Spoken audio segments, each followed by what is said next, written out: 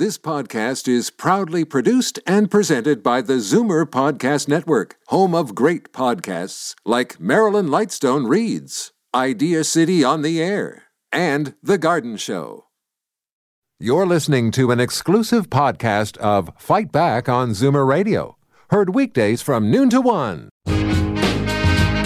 Now, Fight Back with Libby Znaimer on Zoomer Radio with guest host Jane Brown. Libby is on vacation this week, and so are a couple of our Zoomer squad members. David Kravitz and Peter Mugridge are enjoying some time off as well. Our new friend, Bill VanGorder, is with me to talk about this week's important Zoomer issues. And then later this half hour, the editor-in-chief and publisher of Zoomer magazine, Suzanne Boyd, joins me to talk about what's between the covers of the September issue. Bill VanGorder is the acting chief policy officer of CARP, A New Vision of Aging. Bill, good afternoon. You're staying safe. You're well? Good afternoon, and Jane, I am staying safe. I'm well and enjoying an opportunity to talk with you. Well, that's great. And there's lots to talk about today, Bill. We'll start with the Angus Reid survey that came out this morning. And by the way, if you would like to get involved in our conversation, you can call anytime 416-360-0740 or toll free 1-866-740-4740. Bill, the Angus Reid survey suggested that 1 in 5 Canadians is a so-called cynical spreader. So 18% of Canadians are, in fact, doing the opposite of what we've all been instructed to do to make sure that COVID doesn't spread. Are you surprised by that? I am surprised. Surprised not only because I thought we had seen an uptick recently in acceptance of the need to be careful during these times. And also I'm surprised to see that in some of the categories, actually older adults are those who seem to be ignoring some of the guidelines that we're getting from health authorities. But overall, though, they did point out, the researchers, that age is among the significant factors, that older Canadians in general are complying much more than younger Canadians, so those between 20 and 39. They are. And of course, we would hope that the younger Canadians would take some regard for the health of the older adults who are more inclined to have overreactions to the COVID virus, and therefore they would be as careful as the older adults are. Right. We have the infection fighters. That would be you and me and and my colleagues here at the Zoomerplex. And some of them are younger and some of them are older, friends and family. The infection fighters, that represents 47% of Canadians, that category. And then there are those who are being referred to as the inconsistents, and they make up 36% of the population. So I would imagine those who are inconsistent in their behavior, so sometimes they're masking or physically distancing and washing their hands, but other times maybe they're feeling a bit of COVID fatigue. Is that your impression as well?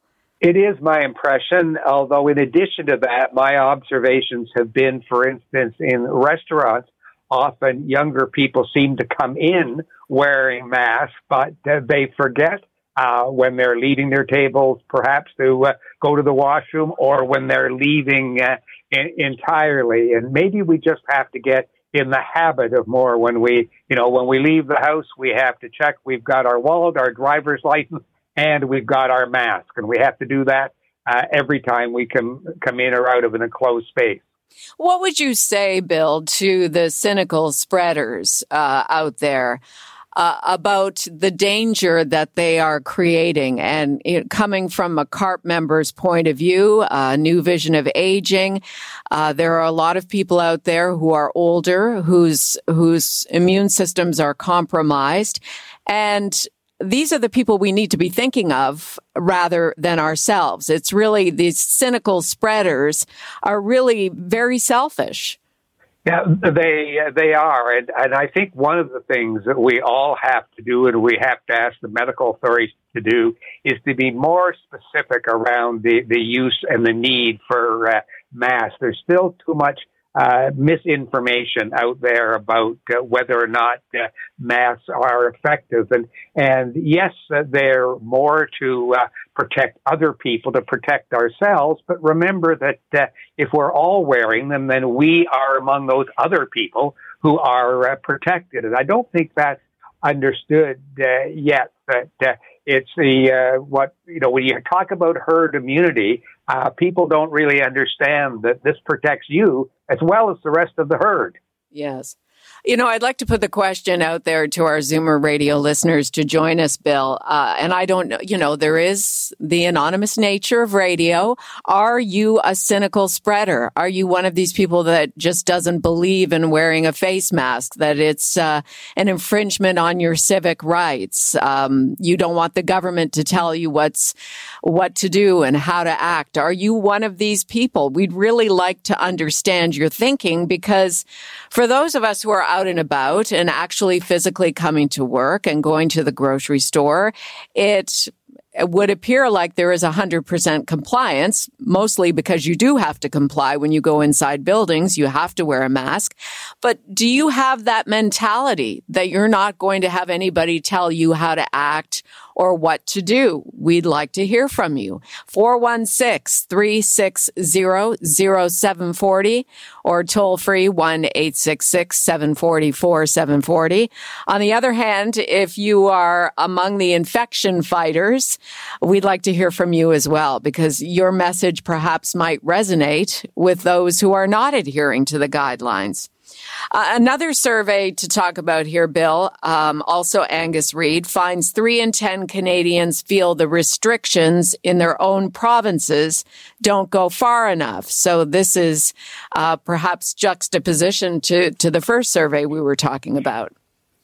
Yes, it's in many ways, in many provinces, it's the same percentages, only reversed. And this is because I think those who are extremely concerned about us working together to fend this virus off and make sure that it doesn't get any worse in our provinces are very anxious that everybody should do the same thing.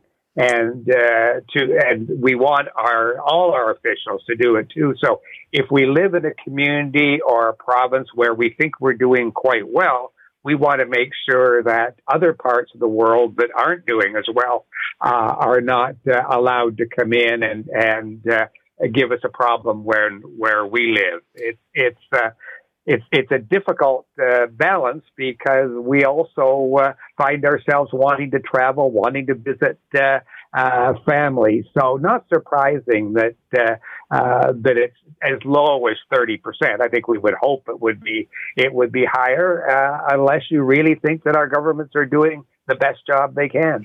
Let's go to the phones. We've got some people who want to get on the air, get in on our conversation. And again, the numbers are 416-360-0740, toll free, 1-866-740-4740. It's Jane with our Zoomer squad. We're starting out with Bill VanGorder of CARP, the acting chief policy officer for CARP.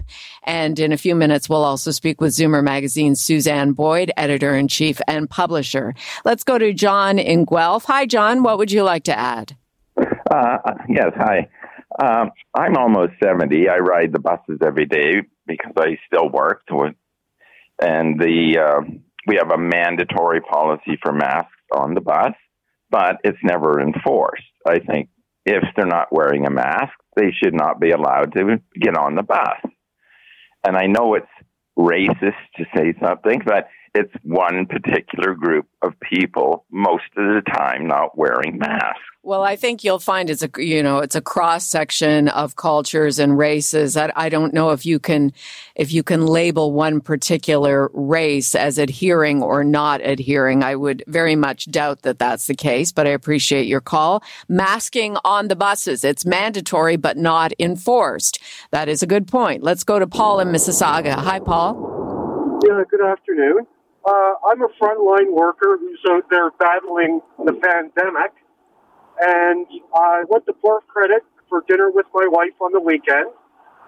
Like most patios and restaurants, there is a lineup, but I was very disappointed to find so many people in the lineup, as well as walking by on the sidewalk with no mask, no physical distancing, and just like it's any other day.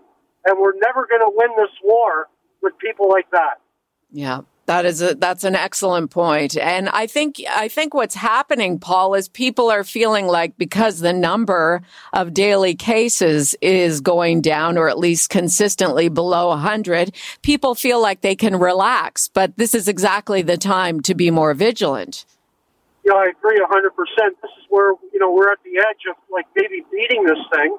And I find that the majority of the people were younger people between, I'm going to say 18 and 35, not wearing a mask. Well, and that's exactly what the survey is showing as well. Thanks for calling in, and thanks for keeping us all safe. You're welcome. Let's go to Mark in Leslieville. Hi, Mark. What would you like to add to the conversation? Hi, I just couldn't help but notice the number of people not wearing masks, not distancing, and my particular focus, it's joggers and cyclists who are on the sidewalk. Now, cyclists are supposed to be in bike lanes, but they're often not. They're making lefts and rights and sneaky turns through the crosswalks where people are walking, and they're breathing heavy, but they're not wearing masks, and same with the joggers. And you'd like to see people, even when they're outside in public, wearing a mask? Well, not necessarily if they're out walking on their own, but if you're within 2 meters of someone else and you can see them oncoming, if you have not prepared by equipping yourself with a mask, I think you're in violation, especially when you've got elderly people and mothers with carriages coming down the sidewalk and you're riding your bike or jogging. Like, who makes these decisions that I have to jog on the Danforth or on Queen Street? Like, there are so many beautiful places to jog. Well, that's a great point. So I guess you would classify yourself as being among the infection fighters. Oh, indeed. If I go into a grocery store, I wear a mask to protect others. Yeah. And I wear a visor to protect myself. Yeah. Well, I thank you. And that's how I feel as well. That's how the majority of Canadians feel. Unfortunately, according to this latest Angus Reid survey, 20% of people are spreading, and they know that they're spreading, and they don't care. 416-360-0740, toll free 1-866-740-4740. Bill VanGorder is with me as well. He's the acting chief policy officer at CARP, A New Vision of Aging. This is our Zoomer Squad segment every Monday between 12 and 12:30. Before we get back to the phones here, Bill, you sent me an article about the heartbreaking effects of COVID-19 related isolation on seniors. What struck you the most about these stories? I think the stories, what struck me most is that for many, one of the things that seniors we know must do, especially those with dementia, Alzheimer's, other forms of dementia, is that they need the socialization, they need the constant stimulation, they need the contact with the family. And so not only are they physically impacted by the virus, but they're also emotionally and not just medically, but emotionally and mentally contacted by it, and it's a huge problem for their families. And one of the things that we're beginning to see is that in some cases, long-term care facilities are using the general rules set out by government to still keep a very tight control on how much visiting is allowed. Mm-hmm. And at some point, we need to lighten up on that for the health, for the social and mental health of these patients. It's a fine balance, but we have to make sure that because we still have not enough staff in these places to fully look after the people who live there. One of the ways they're cutting down on staff use is by limiting visitations. And the jury is still out on this. The medical people are still not all in agreement, but it's becoming more and more of an issue as we move past our 6th month of having these shutdowns. That's right. And Bill, you bring up an excellent point there about balance, and we've spoken about it so many times on Fight Back since the pandemic began. The balance between keeping an older, frail person safe and yet maybe causing them a death of loneliness if they don't have loved ones around them. What you said about a fine balance, that's exactly right. It is, and there's good medical research to show the validity of the need for these people to have that socialization and that interaction with family. So it's a balance that needs to be looked at, and it probably means in many of these cases not more staff later, but more hours spent now, so that we can give these seniors the freedom they need to interact with family and loved ones. Let's take one more call before I say so long to you, Bill, for another week. Let's go to Bruce in Etobicoke. Bruce, go ahead. Hi, good afternoon. Yeah, just a couple comments. Just to build upon what Paul said, I go down to Port Credit 3 or 4 times a week on my bike. I don't wear a mask when I ride a bike. I don't think I could, but it is pretty crowded down there. There's a lot of people that are not, that are not social distancing, especially at some of the popular restaurants. But what I wanted to say was, one thing I noticed that when people that are wearing masks, they seem to break that 6 foot, that 2 meter barrier. They come right up to me, and I think they think that because they're wearing a mask that they can do so. So is that medically or socially acceptable? To me, I don't want them to be that close to me, but they seem to do it because they're wearing that mask. Bruce, I'll leave that part of the conversation right there. That is an excellent point. Masking is supposed to be done when physical distancing is not possible, but masking certainly doesn't give you the right to go up close to a person and talk to a person in a way that you would if we were not in the middle of a pandemic. I think it's one of those common sense things. Keep the mask on. You have to do it anyway, and keep your 2 meters. And if by chance you're a meter within a person by mistake, well, that happens. But to go up and act normally, I certainly don't think that's what the public health experts had in mind when they brought in mandatory masking. Thank you, Bill VanGorder. I appreciate you being here for our Zoomer Squad this week. And Libby will be with you again next Monday. Thank you, Jane. Appreciate being with you. You're listening to an exclusive podcast of Fight Back on Zoomer Radio. Heard weekdays from noon to 1. You're listening to an exclusive podcast of Fight Back on Zoomer Radio. Heard weekdays from noon to 1. You're listening to an exclusive podcast of Fight Back on Zoomer Radio. Heard weekdays from noon to 1. This podcast is proudly produced and presented by the Zoomer Podcast Network, home of great podcasts like Marilyn Lightstone Reads, Idea City on the Air, and The Garden Show.